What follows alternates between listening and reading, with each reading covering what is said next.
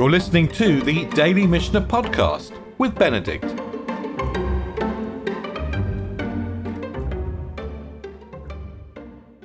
When we jump into the second chapter of Moed Katan, we're going to come across two parallel issues.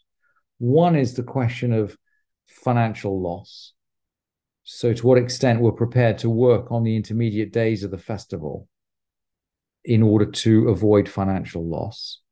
And the second is the question of mourning. To what extent we can carry out different activities when after a relative has died.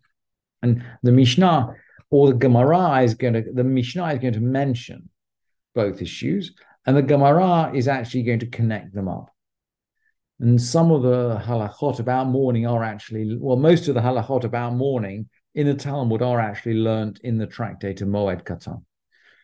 And the connection between the festival and the avalut, between mourning and festivity is obscure. It's not quite clear to me why the Gemara wants to bring these together. It's as if we're bringing together two opposite poles. But anyway, let's look at the three Mishnayot today, and we'll see the connections. And maybe as we go through the Masechet, it'll become clearer as to why the Mishnah brings these topics together. Misha hafach et zeitav, someone who'd turned over his olives. So people would put olives in a sack or a storage area to nowadays you actually do it with salt, although I think for olive oil perhaps not with salt. You'd pick them, you'd put them to mature, and then you turn them over before pressing them. So this is someone who's halfway through the process of curing the olives prior to pressing them. Misha fachet zeitav. So someone's turned over his olives, or evel or ones, and something happens that's beyond his control.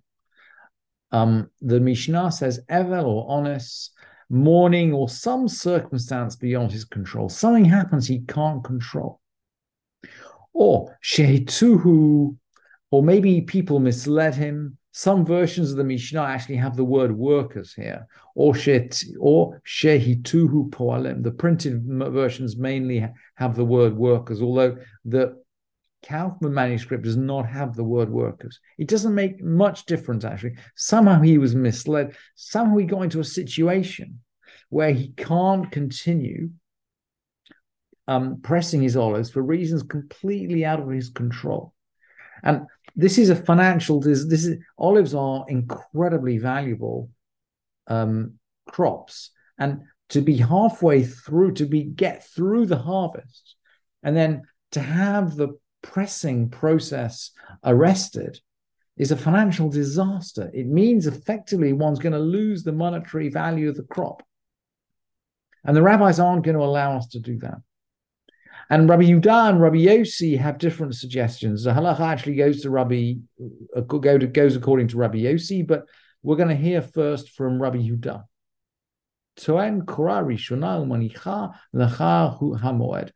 Rabbi Yehuda says he puts on the first beam, or he puts on a beam at first. The Mishnah could be read either way.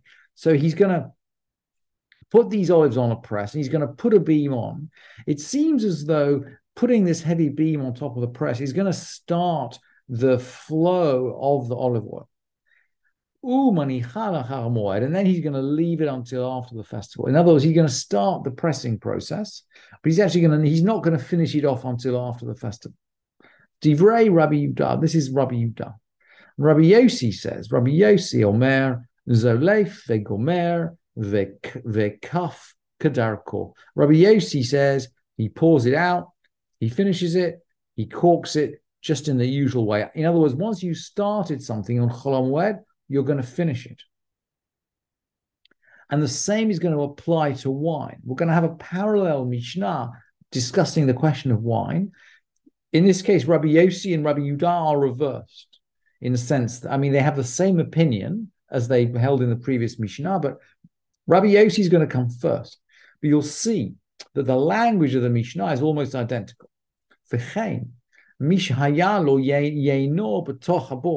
Similarly, someone who had his wine in the pit.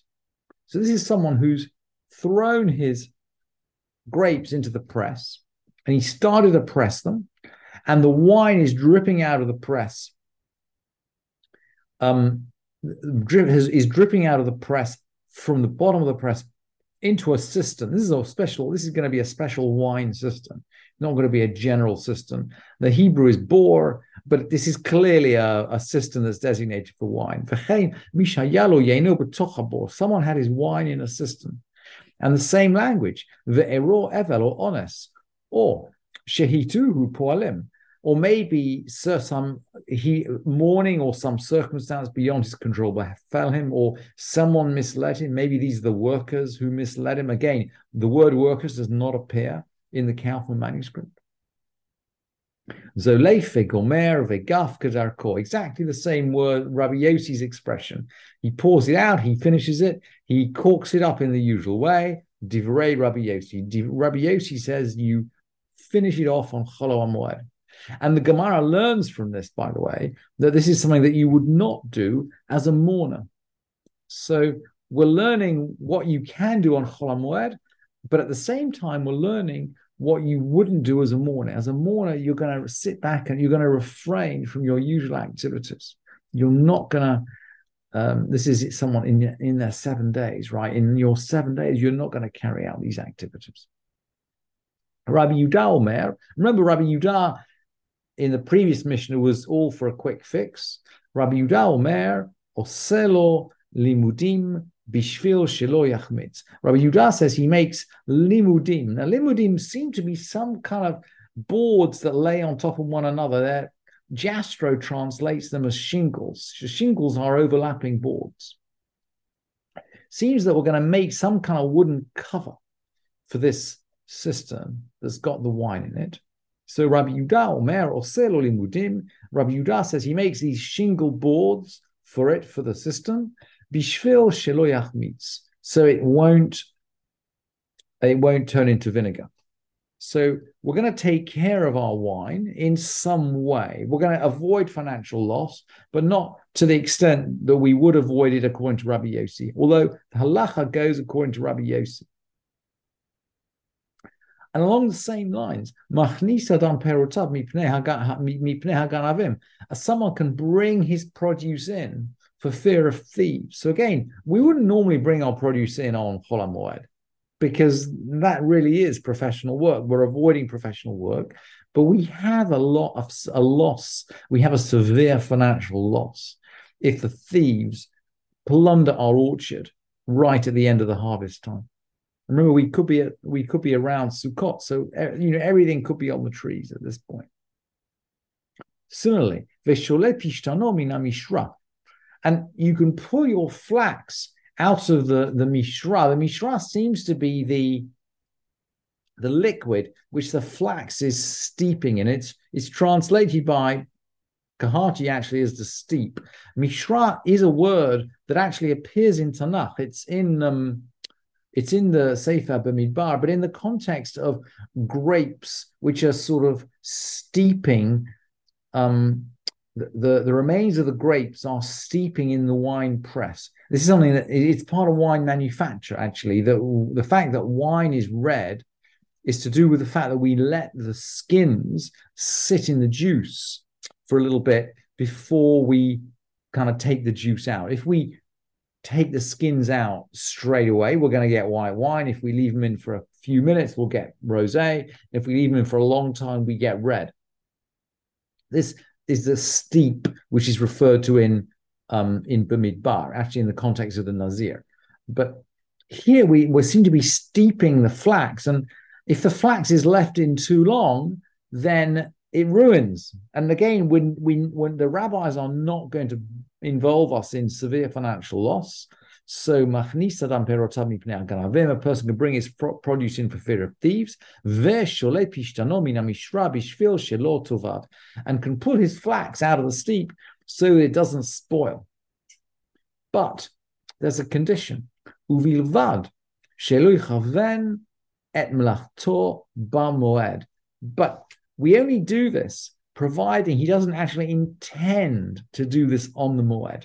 So the first two examples were circumstances beyond his control. Something happened, something let him down, a relative, his father died, a relative died, he's in mourning, something happened. And if something happens, the rabbis will let us avoid loss. But if we organize our work in order to carry out work on Chol HaMoed, this is beyond the boundary. Because remember, we began this Masachet by learning that to a certain extent, Chol HaMoed is a festival.